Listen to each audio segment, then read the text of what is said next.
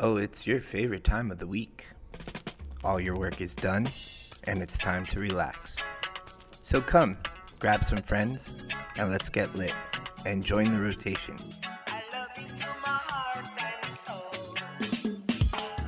You are now in the rotation with Suncoast Normal. We are your host, your Suncoast Normal Executive Board, and we say it's time to legalize it.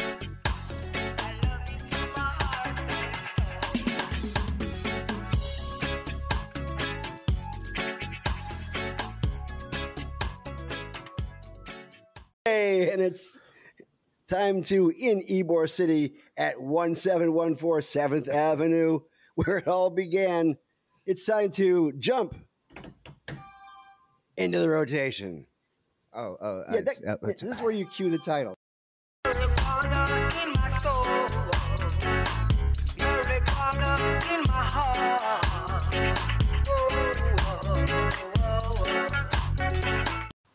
See, I like that cold open thing because it makes us look like we're just waking up. I just like I get into your intro, man, and it distracts me, and I've got like shit that I need to queue up, and just stop being so awesome, Gary. Okay, well, let's just remind everybody that this show is brought to you by nobody. We don't have any sponsors. You know why? It's because Florida is all about freedom and being free, and that's exactly why we work that way, right? Right.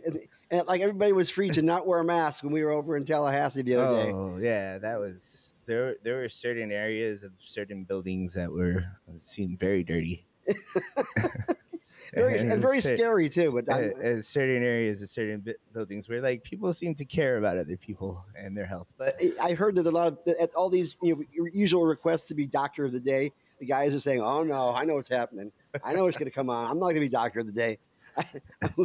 That's going to be too much work this time. Before, you just sat back and just wait and see if somebody fell off the treadmill. Now it's all different. Gary, I didn't get to talk to you about this. We're so disorganized. Okay. I've got to this product takes to an hour to actually review it.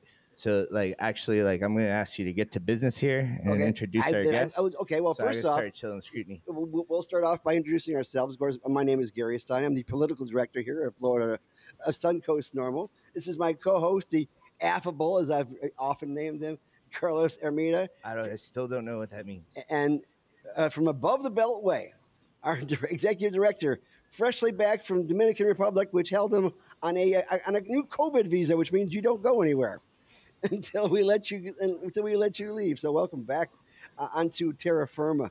It's nice to have you back. It's good to be back home and to be COVID negative. Absolutely. Now, if you notice, I'm wearing my Navy hat today. No, I'm not doing an impression of Rick Scott, okay? Although I do have that kind of earthworm Jim feel about it. But the fact is, I'm wearing it because we have a special guest today, which, of course, is Representative Andrew Learned, who also is a Navy guy. Andrew, were you one of those Waukegan kids? Did you go to Great Lakes? No, I wasn't. I was an officer the whole time. So University of Tampa, ROTC, 4 years off the coast of Somalia as a surface warfare officer, and I've been at Special Operations Command Central ever since. That means that you are destined for the Senate, because if you ever heard Jeff Brandes talk, he always says that the Senate works like 4 Somalian warlords. So you're already familiar with them. So you'd fit right into that whole aspect. I'm ready. Bring it. But I always say house side, best side. So I don't know. That might come back to haunt me one day. Well, the House basically works in a very military fashion, I'd say. It definitely has a chain of command. And it's definitely leadership from the top as opposed to from the bottom. Did you notice that as soon as you walked into the House? I think it's true on the Republican side. But the truth is they already tried to beat me once. They weren't able to. So what power do they have over me, right? So on the Republican side, it's a very top-down driven process. But on the Democratic side, I think the situation is probably a lot similar to what Senator Brandes said. We get to do what we want. Yeah, except for the fact you can't do any more than 6 bills. Eventually, we're going to have to change that. Hey, we got 7 now. So, yeah, we already did. 7 bills, but if you get creative, I'm up to 11 because I'm running I'm running some Prime co-sponsors, but also repealers, which don't count. Okay, and memorials don't count either, correct? Yep. And of course, all your appropriations bills, and there are a ton of appropriations bills this year. I think I've seen more appropriations bills than any of the last few years. Hey, I have one job, and that's to make it rain for the people in Brandon, Riverview, and Ybor. So I got you. So Nice. you're the representative for this fine area right here. Brandon and Riverview. I actually don't have Ybor, but it's like so close that I love to try to help out. Well, you got to come and, check out Chillum and all that. And we got some like cool things going on. Like, well, I don't know. There's like the controversial stuff happening right now in Ybor about the noise ordinance. I had a feeling you were going to bring that up. Yeah. Like it really doesn't affect this store, but it literally affects everybody around us. And I mean, it could change the place for the better. I don't know if I should like have an opinion about it. But it's interesting to see there's changes happening in Ybor right now for sure. Is it getting more gentrified? You think? Yeah. I don't know what that means, Gary. They'll let the rich folks move in. Oh yes, that's exactly what's happening. I mean, before it was just the box factory got rehabbed and went from just being a warehouse essentially to being fairly nice little condos. Correct. So I honestly, I've never. It looks nice. I don't know if I've ever been there. Yeah. But let's get back on topic. Go ahead. Because I've got like a weird review today. The review today takes about an hour to kick in. And it's having Rev Learned on the show today. I assure you, Rev Learned, we are all 21 and up. And this edible has been tested. And Olivia here is going to help us out, but to let you guys know what's going on, there's a Chillum review part of the show that goes on, and here's the intro.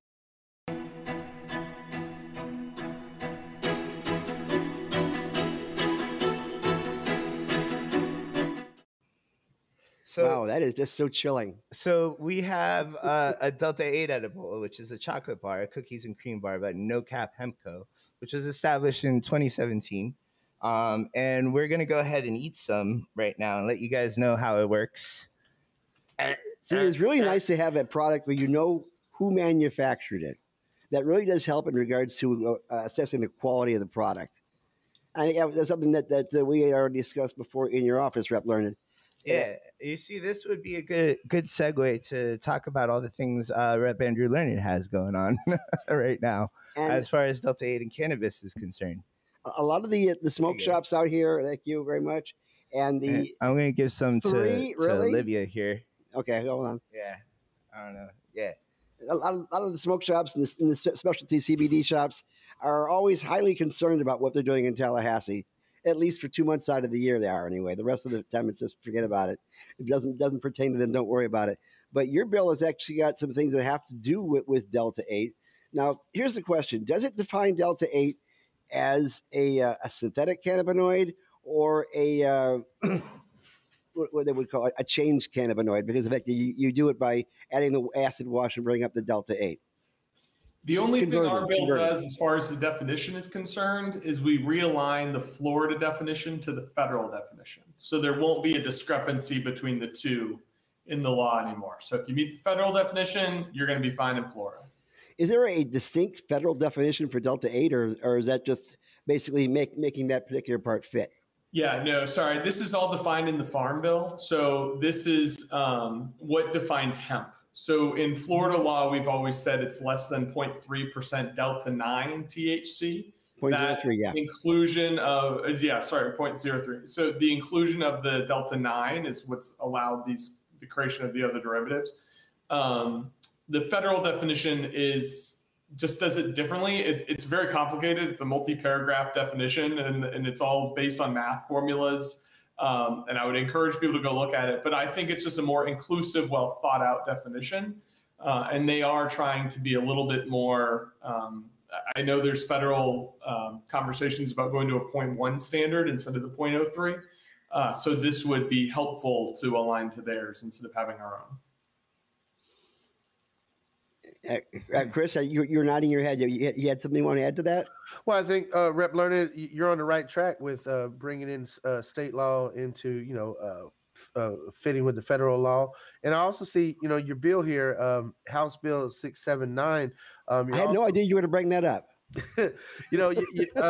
You're prohibiting medical marijuana laboratories from having economic interests or financial relationships with the medical marijuana treatment centers or dispensaries, and I think that is definitely important. We don't want the people who are supposed to be safeguarding us and testing us to be pushing through products. That's why people have no faith in our Food and Drug Administration at the federal level many times.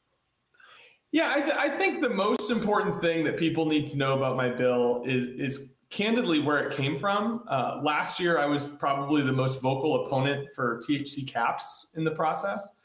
I ran a bill to expand patient protections, out-of-state reciprocity, telehealth, you name it. It was kind of like all in there. And what 679 is the culmination of Spencer Roach's efforts to cap THC and my efforts to expand the existing medical program. And we just sat down and been working on this for the last 9 months of what were the parts that we agree on, right? Like I'm a hard no on caps. He's a hard no on, well, I don't want to speak for him, but there's parts of my bill that are not in this, right? And what's left in the bill is everything that we all thought were just genuinely good ideas, right? So essentially, rather than being broad spectrum, this is a distillation. I'm sorry? As opposed to being a broad spectrum of rules and regulations, this essentially is a distillation of them. Basically pulling out this is targeted. Were more important. This is a targeted and balanced bill. So there are parts that I like, there's parts that I don't like, but there's also all of it is genuinely moving us in a more positive direction. It's not the bill I would have drafted if I was king for the day, but I'm not. So we have to work within the process, and this is one that we think we can get across the finish line. This is an interesting bill for me. There's a lot of stuff in here that affects me, not only for owning a hemp business, but I've been a cannabis activist for a long time, so I definitely get like a give and take feeling when I read the bill. You know what I mean? Like there's and because of that give and take feeling, my first response was like, oh, I don't know if I'm gonna like this, right? But really, after sitting down and really reviewing everything and really like looking at Tallahassee from a holistic perspective, I really think this is going to be the best bill moving forward. There's a lot of stuff in here that it's controversial. There's a lot of stuff in here that there's some activists are not going to want to fucking give. But honestly, I think it's worth it. I think it generally moves everything in a positive direction. It generally keeps everything, in a positive direction and keeps everything from moving in a negative direction in the future. I don't know. Yeah, well, I think I said the same thing twice. It was probably more repeating. That's the whole point. Here's the two things that I like about it. First off, the fact that it has bipartisan support. Yeah. And that is something we haven't had from any single bill that's come up since SB 8A, which was the original implementation bill for the Amendment 2. And that's why we've had glitches that have stayed in place for years. Now, Chris and I, we worked on a number of bills, and we've taken them back to Tallahassee year after year after year. And each one of them look at us and they say, we're not going to do that. I said, but I thought that when we finished with SB 8A, we're going to do this. No, we're not going to do that. All they did do is let the provisions sunset that are supposed to sunset, and ignore the provisions they actually had deadlines for, like the licenses. So we had a quantum leap when we first got the Amendment 2 passed and had the implementation bill finally knocked out after a session and a half. But it seems like the momentum stopped right there. And I kept on telling people who said, well, take your bills over to the Democrats because they're more friendly to the cannabis bills. And I said, yes. But the problem is, like, for instance, Carlos, who's a good friend of mine, Guillermo Smith, that is, who puts out bills year after year. Who never remembers my name. And they don't quite make committee. Or what Greco calls DOF, dead on filing. And if we want our bills to move forward, I knew we were going to have some kind of bipartisan approach to it. And I hate to sound like Manchin because he's a Heisevich me. It's actually it's kind of refreshing if you think about it, because like politics seem to be like nobody wants to work together anymore. You know what I mean? It's everything's one-sided. Everything's one-sided social media algorithms at this point. You know, like Republicans only want what Republicans want, and Democrats only want what Democrats want. And I commend you, Rep. Leonard, for working with the other side, so to speak. So I want to know. Andy, what was your thought process? What was your learning curve that brought you to the epiphany as to how actually to make it happen? Good. So, candidly, I think the conventional, and I could be totally wrong on all this, right? Like, it is not passed yet. We are still need to get past Chair Robinson on a committee reference. If somebody's watching this and wants to help me, andrewlearned.com/action. You can email Chair Robinson and tell him why this matters to you. Yeah, danger, Will Robinson, we're coming for you. We need to get this bill heard.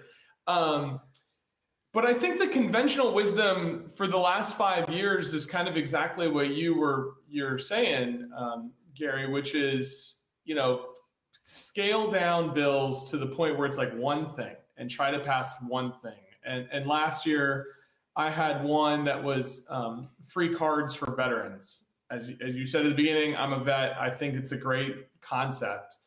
But really what I tried to do was I took the conventional wisdom and flipped it upside down. And I said, instead of doing one thing in a targeted way, we're going to take all of the stakeholders and we're going to put them in one bill. So like you were kind of getting at earlier about there was a lack of trust between activists because they saw Rep. Roach on the bill and this was going to be some underhanded thing. I mean, at the same time, every MMTC was scared shitless of what we were trying to do.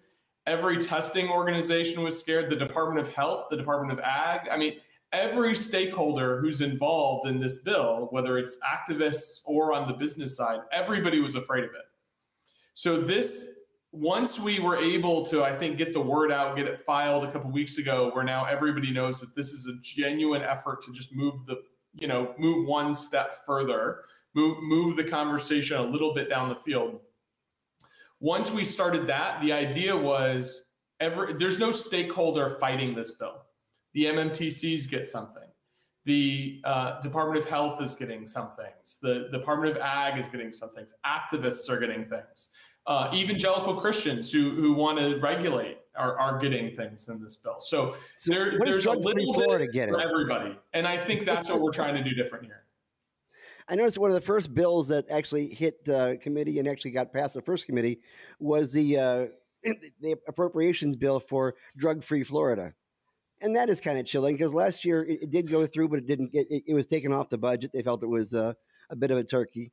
But they came back, asked for $100,000 to do a study on the effect of cannabis on pregnancy and postpartum, when that's been done many, many times before. And to be honest with you, as somebody who knows how to create clinical trials, $100,000 isn't going to do it unless you have an agenda that you want to seriously do a surgical push into a crowd that has too small of an end, so to speak, not enough people involved in it. And it's basically a way to predispose yourself to the answer you want to get if you're only going to spend $100,000. And I'm hoping that you use that next time when it gets to the floor and mention that it's not enough to do a proper study and it's been done before. So why are they getting $100,000? We could use it for something else. We have huge budget shortfalls this year as we have in the year prior. And I'd like to not see it move forward. One of the things I actually thought was interesting in early versions of my bill, I was trying to get more resources for the state university research system on cannabis. And honestly, this had happened independent of me. I pulled it out of the bill because there was the consortium finally released their first report with lots of actual good studies from the last couple of years. So I think that ball is starting, but we're so far behind that it's taking researchers time to get these results out to us. And I think overwhelmingly what we're seeing is we are not seeing the harms that the other side is afraid of, right? So this we are in the right direction as far as where we're trying to go. We just need catch up from the other side. And I do think our bipartisan bill is going to be the first of many. I hope we pass it this year so that next year we're starting from a better position than we are now. A step forward means next year we're on step 2 instead of on step 1 if we're able to get this. But I do think the dominoes are starting to fall where, I have the chairman of the Republican Party of Florida as my Senate sponsor on this bill. The guy who single-handedly tried to kill the marijuana program with THC caps last year is my prime co-sponsor on this. So we are removing obstacles to progress as we speak. And I think that means we are going to have brighter days ahead. We just need, time is of the essence, right? We don't want to wait another year of inaction, right? So the faster we get this done, the faster the next step will take place. So it's not a matter of keeping your friends close and your enemies closer. It's more along the lines of evangelizing those to bring them into the fold. I'm friends with everybody, man. Well, Rep. Lerner, you operated in combat situations, you know how it is where, when you're off duty, you have buddies who they might have political views or think things that the exact opposite. But when you got to work together to accomplish a mission, you can put, differences aside and get it done. He's a jarhead, by the way, in case you didn't know. We appreciate you doing that. No, I'm Navy. That's the Marines. No, I'm talking about Chris. No, I know. Right. Gary, United States Air Force, you better get it together. Anyways, Rep. Lerner, the one thing in the bill, and I think Gary touched on it a little bit when he was bringing up drug-free Florida, is the concern about prohibitionists being brought in front of the legislature, and we saw it last session, as expert witnesses and putting up bulk science as expert testimony. And the only thing that still gives me pause in the bill is the Medical Marijuana Testing Advisory Council. I see that, the governor gets to appoint 2 folks, president of the Senate, the speakers of the House. Is there any safeguard to prevent bonk scientists, from being paraded around and putting up prohibitionist white papers as scientific fact on that council in the future? Because that's the only thing that gives me like Mr. Aronson from the New York Times. Yeah, no, I think it's a perfectly fair critique, and I'll tell you this just as a starting point. The template we used for that council is basically the same template that's used for councils across Florida. So if we were to give the governor fewer seats, or the speaker fewer, that would be seen as a snub, and that's like one way to kill your bill right off the top. I mean, and just for petty, nonsensical reasons, right? Like that's just pure. The governor gets his 2 seats, the Senate president gets his 2 seats. I would also point out from the Democratic activist side of me, right? Being a realist about the process. The governor gets a lot of weight in that council. The governor gets a lot of weight in all councils across the state of Florida. We're seeing this with Dr. Lapido with his crusade against science and COVID fighting right now. The governor can do a lot of things at the governor's prerogative. That said, the lowest hanging fruit for Democrats to make gains statewide and really shake things up and fundamentally change our state in a short period of time is to flip the governor's mansion. So if you think about it, if the Democrats ever did flip the governor's mansion, we would be in position to flip more than half the seats on this committee, right? So I don't view the makeup of the committee as necessarily bad in and of how it's structured. I think it's structured bad because we're out of power, and candidly, elections have consequences. So the solution to this is not let's change the committee. The solution is let's win some damn elections and move this conversation in a more positive direction. Now, I'm going to ask you a question about something you don't have much control over as well. We know that with some political appointees, they have to be approved by the Senate, such as our Surgeon General. Do you think it's a very good possibility? Because they were actually kind of against Dr. Rivke's at first.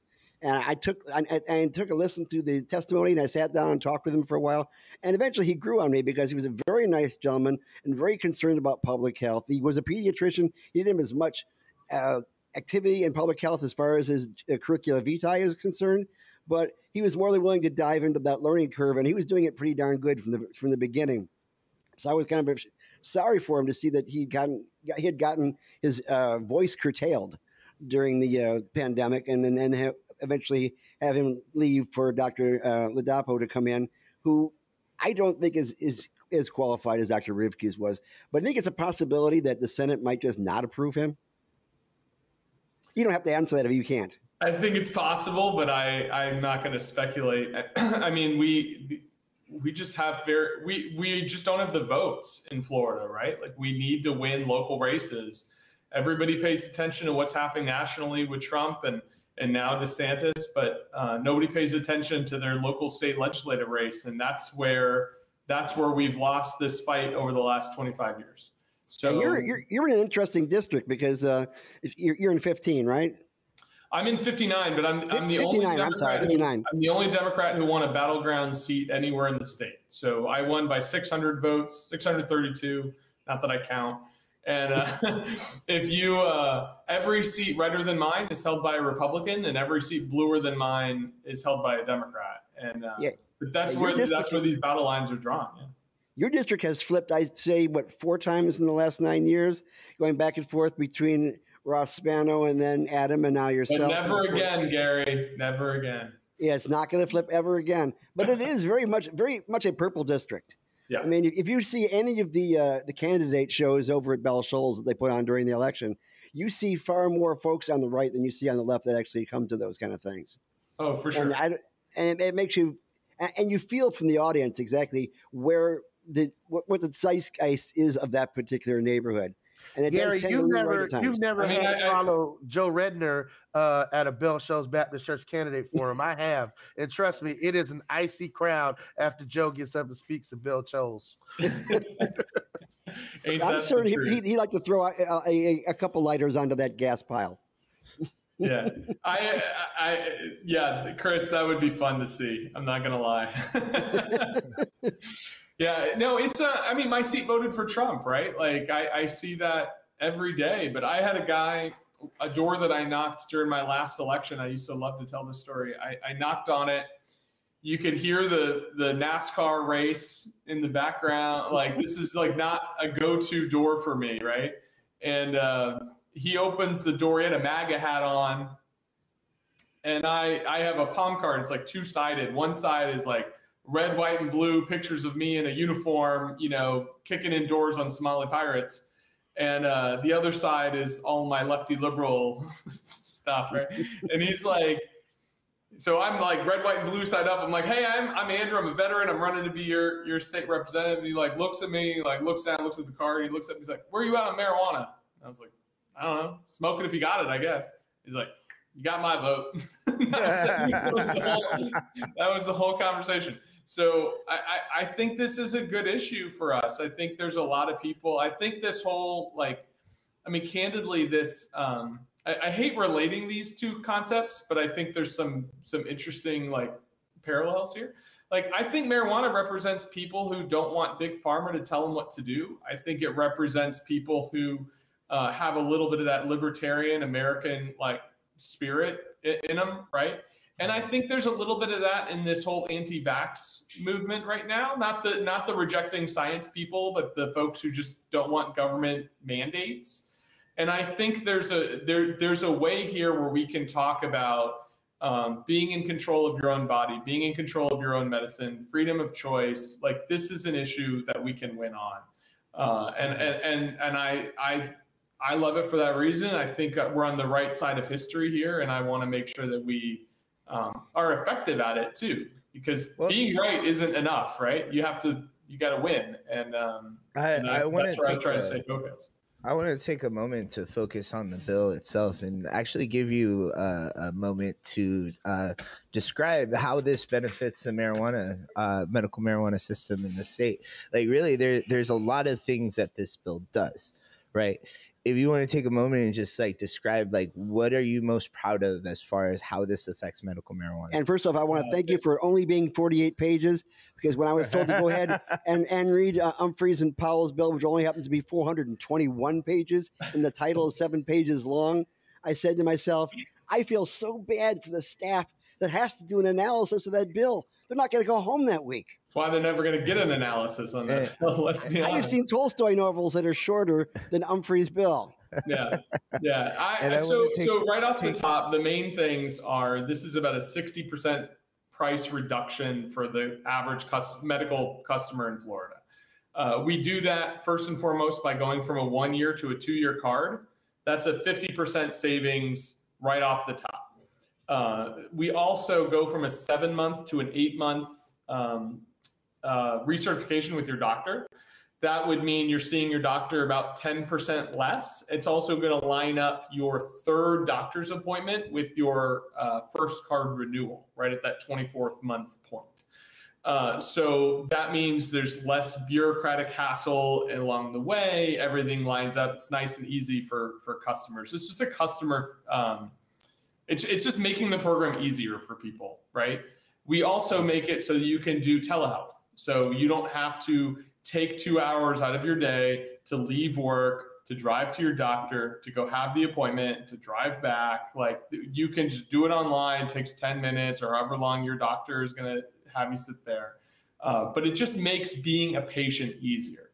I think that is the one part that, first and foremost, all of our activists, like, we should all get behind, because we do know how expensive this is and we want to make it simpler.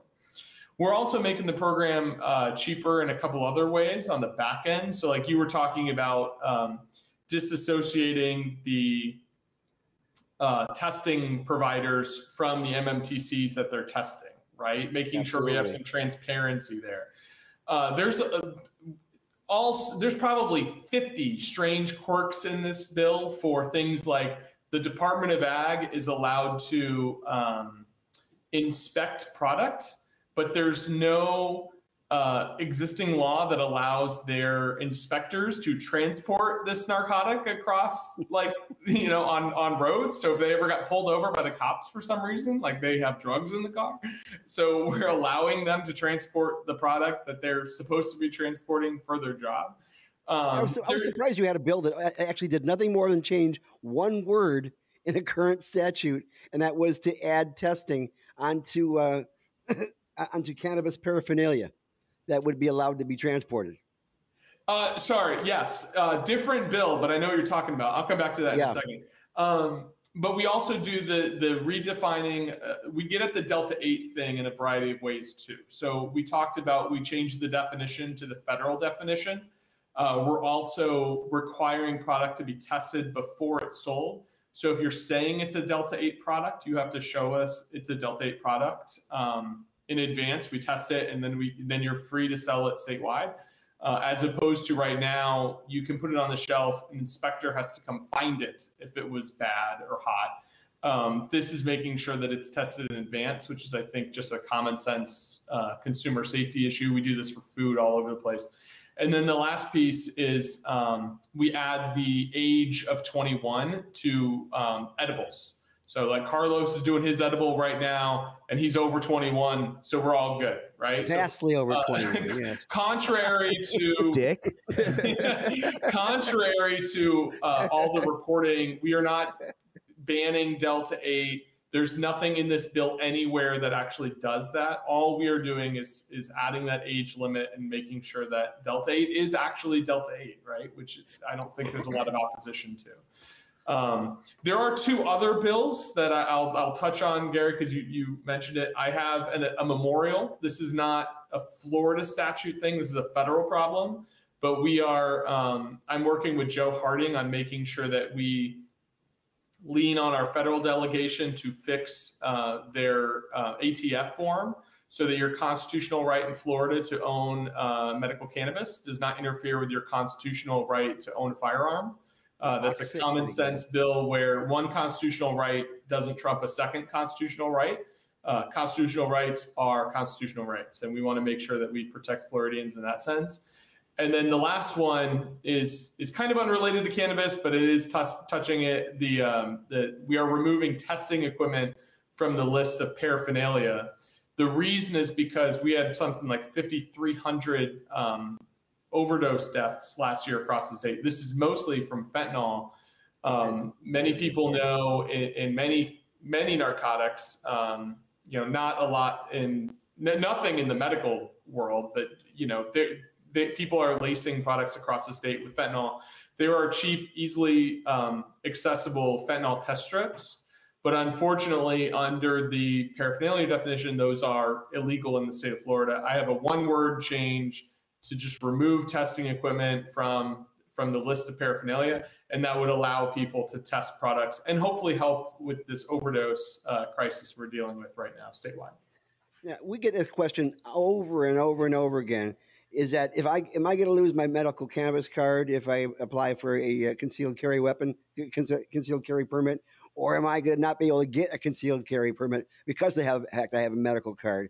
And to be honest with you, I think folks who medicate with cannabis are less likely to automatically grab their gun and shoot the first thing that moves. And so therefore, I see that as a definite plus in regards to making certain you have folks who are a little more sane in regards to the use of firearms. It's what was that line that was in Lord of the Rings? That it's the wise man who knows how not to use power as opposed to when to use it. With great power comes great responsibility. No, that's Spider-Man. That's Spider-Man. That's Harry Potter. Well, I got to read those books someday. All really important stuff. Rep London, okay. One of the things that I wanted to do real quick for your colleagues that might be watching or when you share this later is kind of run through our Santa's wish list as activists. And maybe you give us a thumbs up, thumbs down, maybe where you stand on these issues. The Second Amendment issue is something that, is top of priority. And we're glad that you're tackling that. But also the right to be able to keep your job as a medical marijuana patient or to not be precluded from a job because you're testing positive for THC. Those employment protections is something that we're still looking for. And then patient protections, not being denied an organ transplant because you're a medical marijuana user, or being kicked off your existing pain management program because your pill mill doc prefers you to come to him rather than the dispensary.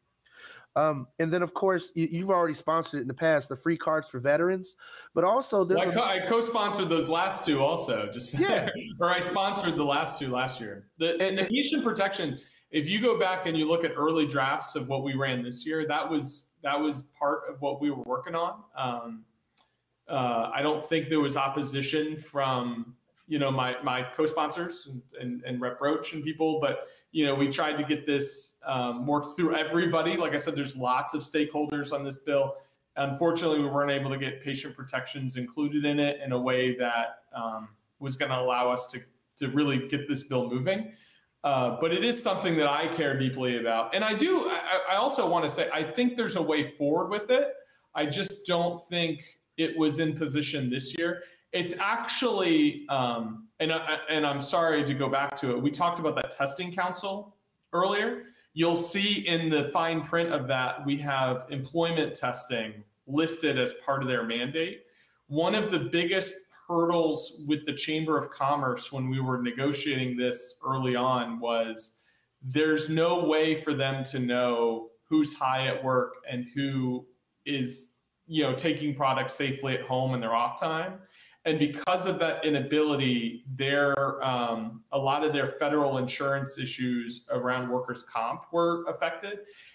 There's a way to do this. It just wasn't possible given the time constraints of getting this bill heard.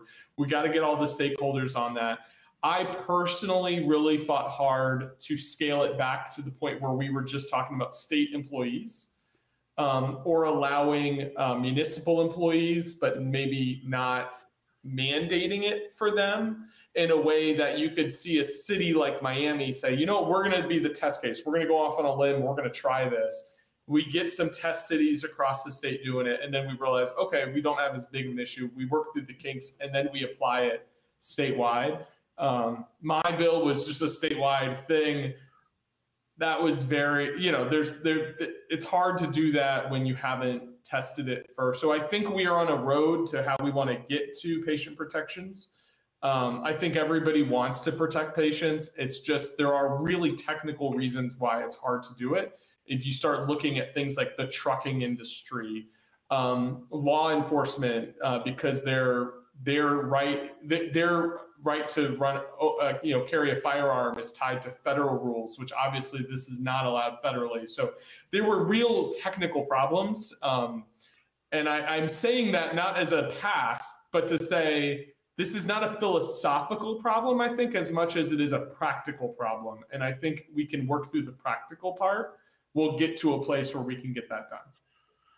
And I'm sorry, that was a total tangent, but like I really care about that one. No, I really appreciate that. You know, one of the things that came up as we've in the past have been lobbying for our veterans to have free medical marijuana cards is also there's a significant portion of people on Social Security disability in Florida, and they're strapped financially as well. So, you know, just keeping them in mind in the future as we're thinking about who should get free cards. Definitely our vets who've sacrificed, but also those patients who just financially, it's not in their, you know, if you're living on $900 a month, how do you, you know, $75 is a big hit to some folks. Yeah, I still have an amendment drafted on this bill for that. I'm waiting to see how it goes through the process. I'm working with the committee chairs. I'm not trying to like shame anybody, get anything on the record, and you know, I want to see that we're. That's what we're here for. We're your shame council. Well, I'll walk with the bill behind them in Tallahassee. First thing first though, like again, priority and for me, and I, you know, Gary was there when I was telling some activists this yesterday or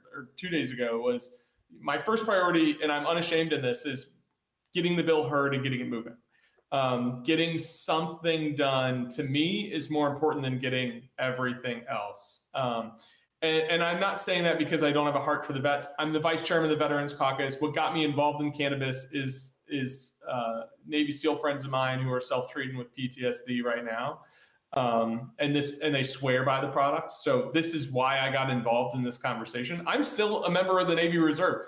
I cannot, unlike Carlos, I cannot take a gummy right now. I get tested basically every month. But the other thing, and I would love to put a plug in for your activists for next year is I really have a heart for getting minors on that list as well. Right now, under the existing law, a minor has to have a card, but also their caregiver. So this isn't about making cards free for minors. This is about making sure that they don't have to pay double, right? Because right now they have to pay double what everybody else pays. And those are the patients that are the sickest. You know, like I have kids, like you don't typically turn to cannabis for your, you know, 7-8-year-old unless it's your last resort, right? So these are some of our sickest patients, and they are the ones that are paying the most for the product. So I really want to clean that up by getting them free cards too.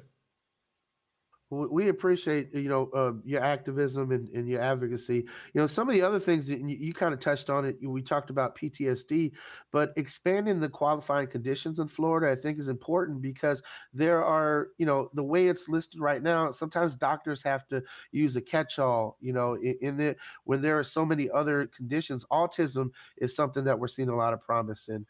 You know, there are numerous conditions other than what's currently outlined in statute. Opioid weaning was one that I tried. Yeah. Absolutely. And like you just said, with the way the fentanyl epidemic is hitting Florida right now, I think it's important for people to realize that cannabis is not a gateway drug, but it's an exit drug from the harder opioids that people have been addicted to. And if we can make sure that the system is patient focused and patient centric, which you have strived to do since you've been in the House, we appreciate you. But the last little bits on our wish list, of course, are tourist reciprocity. You know, people shouldn't come on vacation and leave on probation. They should be able to use get cannabis here if they're not a state patient. But then, you know, home growing is something that's near and dear to every activist's heart because, as you said before, there's that libertarian streak in American society where we don't necessarily want big corporate cannabis as products that may have subpar growing conditions or may have pesticides on them that, although may be legal under the Department of Agriculture, might not be something you want on your medicine that you're smoking. Right. And then, you know, lastly, there's the decriminalizing and legalizing it, which there are bills to do that. But for your colleagues are listening, you know, 68% of the American public want to see this legal. And it is across all political spectrums that you touched on while you were knocking on doors. So I think it's time for your colleagues to step up. And we're glad to see you as this pinnacle of bipartisan cooperation to make it happen.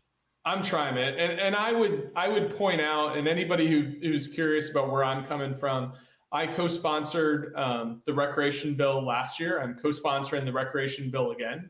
And I do that for an important reason. I know that bill is not going to get heard. It's not going to move. We are realists and we know that. But it is where I philosophically want to be, right?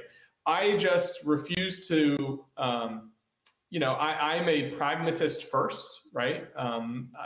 Somebody said I'm a progressive pragmatist because, like that might be what I want, but I realize that getting a step in the right direction is better than me dying on my hill, right? And so I'm trying to get something done. There's reasons why my bill does not include home grow. There's reasons why my bill doesn't include, the reciprocity, even though I ran reciprocity last year in a bill of my own, right? This is something that I think we can get done. And I think first and foremost, if we all want to make the program better, we should prioritize making the program better. And then come back next year and continue to fight for the things we believe in. But progress is better than no progress. And that's my number one goal here. Well, Rep. Learned, both of us being vets, one of the things that I find interesting is, the number of states that continue to legalize, decriminalize, and, folks in their security clearance. Marijuana use remains relevant but not determinative. What are your thoughts on security clearance and medical marijuana use, for our men and women in government service? Yeah, so federal issue. Again, I actually don't, because it's federal, I haven't spent a ton of time in it. I do know friends of mine. I have my TS, top secret clearance, and I know friends who've divulged recreational drug use, mainly cannabis, in their forms, and they've been approved. So I don't think it's a hard no, but I think it's one of the things that they look at when they do their investigations. Certainly something we could look into in the future. Candidly, I'm not an expert at it. So, and I heard the story of what happened with some of those White House staffers early on in the administration. So I know it's an issue. I need to learn it a little bit better and then get there. But candidly, at the federal level, I think we should do a descheduling. I think we have the votes, we have the power at the national level, so we should do that. Unfortunately for me, I don't have that vote, so I'm focused on what I can do in Florida. Well, we appreciate you, from where you're at in Florida and definitely advocating and standing up for folks. At the federal level, yeah, we need to get the MORE Act passed. And, it's been through the Judiciary Committee. We need to get it vote on the floor. It passed the House last year. The Senate still remains the big, hurdle in all of the federal legislation. And it's not just cannabis. I mean, voting rights, immigration reform, all the major things that are on people's mind. And, what are your thoughts on just the fact that we have certain folks in our own party that seem to be holding things up for an unrealistic 60 vote threshold? Well, there's barely a 50%, plus one majority in the Senate. It's frustrating. It's frustrating for all of us, right? I'm in a weird spot because I am the only Democrat who won a Trump district, right? So you're on the fast track to bigger and better things, right? Well, I mean, I guess what I'm getting at, I have a little bit of a soft spot for Senator Manchin in the sense that I understand he's representing, what he thinks are his vote. And your number one job is to represent your district, right? Represent your people.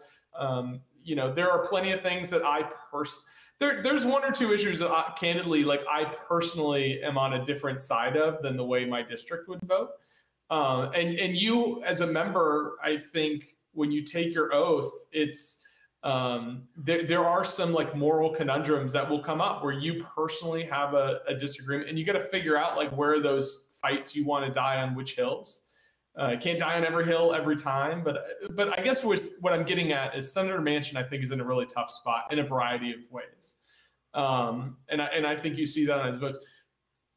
Senator Sinema, though, I have no sympathy for, right? So and there's times where I go back and forth. I think the filibuster is absolutely not productive for our democracy, right? So I think we need to have a conversation about how we reform it, because there's times where you got to look at it and say, you know what the Republican, they stormed our Capitol. They killed cops. We are at a point where we have to fight for our democracy.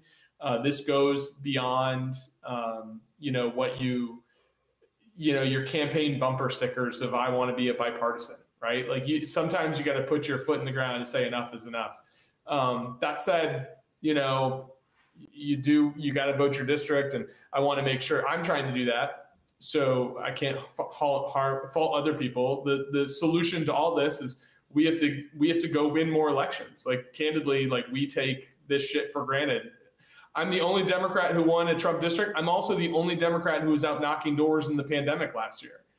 That was not popular. Nobody likes to do it. It didn't look good for me to be out there. At the same time, I knew that the people who would open their doors were people that were willing to pull a lever for a Democrat who was out, despite the pandemic. And I was able to squeak it out by 600 votes, which is probably 1/10 the number of doors that I knocked to do it, right? So we need everyone knocking doors next year and getting out there. You can't rest on your laurels. We have to realize that we're getting our asses kicked and we got to do something different. Have you made an endorsement yet in the primary for governor? I haven't. No, okay. I'm on the same boat. I'm still waiting to, Candidly, I'm friends with all of them. Like really all of it. Like Annette is great.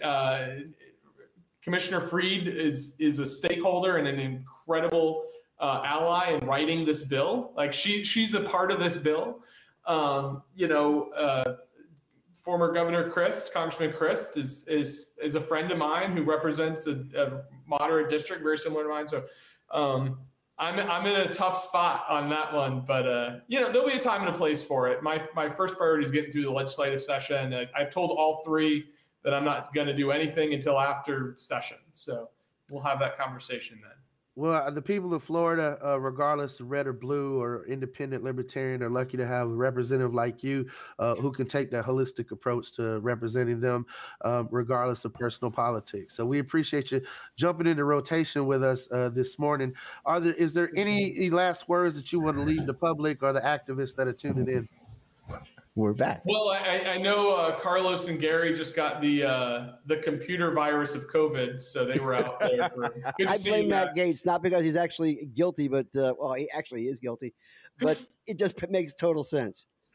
I would just say, as a parting shots, number one thing I want people to remember about the bill is we are cutting the cost for patients by about 60%.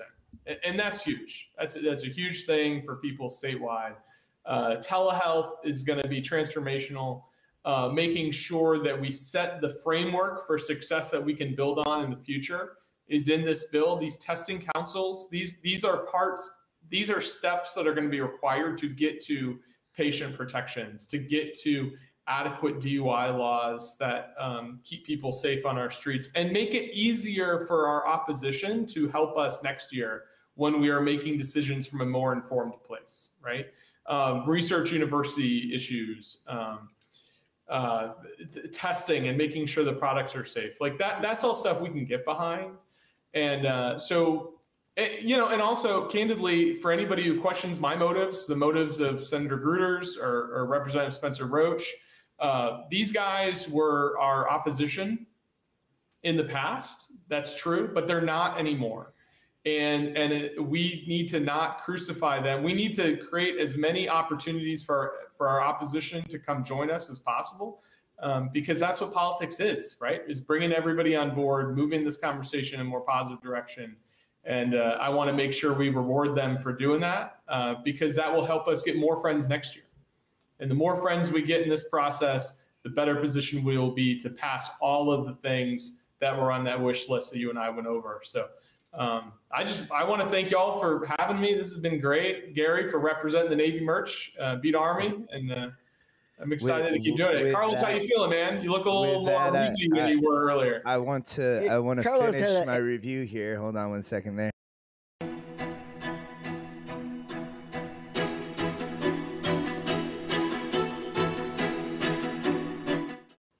I think we forgot to mention that this is a cookies and cream bar. And it's really fucking strong. 500 milligrams of delta THC. Split it between 3 people here. It must be that strong. You just paused.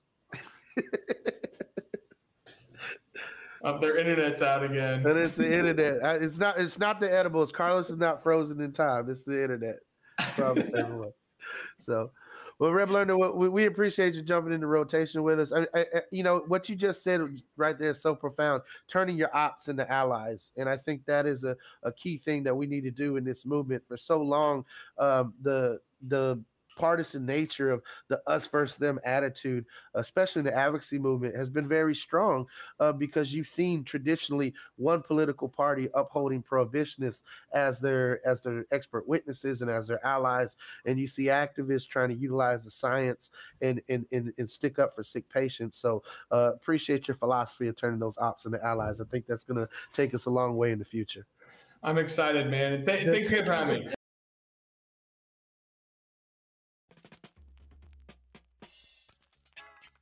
Mm-hmm. Oh, yeah. This has been The Rotation, and you have been a part of it. You can be a bigger part of it by joining Suncoast Normal. Suncoast Normal is an organization that can help you make the change that we all need. Go to the Suncoast Normal website and become a member, because that is how you become part of the change. You can find the Rotation podcast on both SoundCloud and iTunes, but you can always join us in the rotation at suncoastnormal.org. At that very website, you can join the cannabis movement by becoming a member of Suncoast Normal, gain access to cannabis events, cannabis info, Normal's legal network, and even a free membership to National, all by joining Suncoast Normal. That website again is suncoastnorml.org. You can also find us on social media at Suncoast Normal. Find us on both Facebook, Twitter, Instagram, and YouTube. And thank you, Gary, and good night. Good night.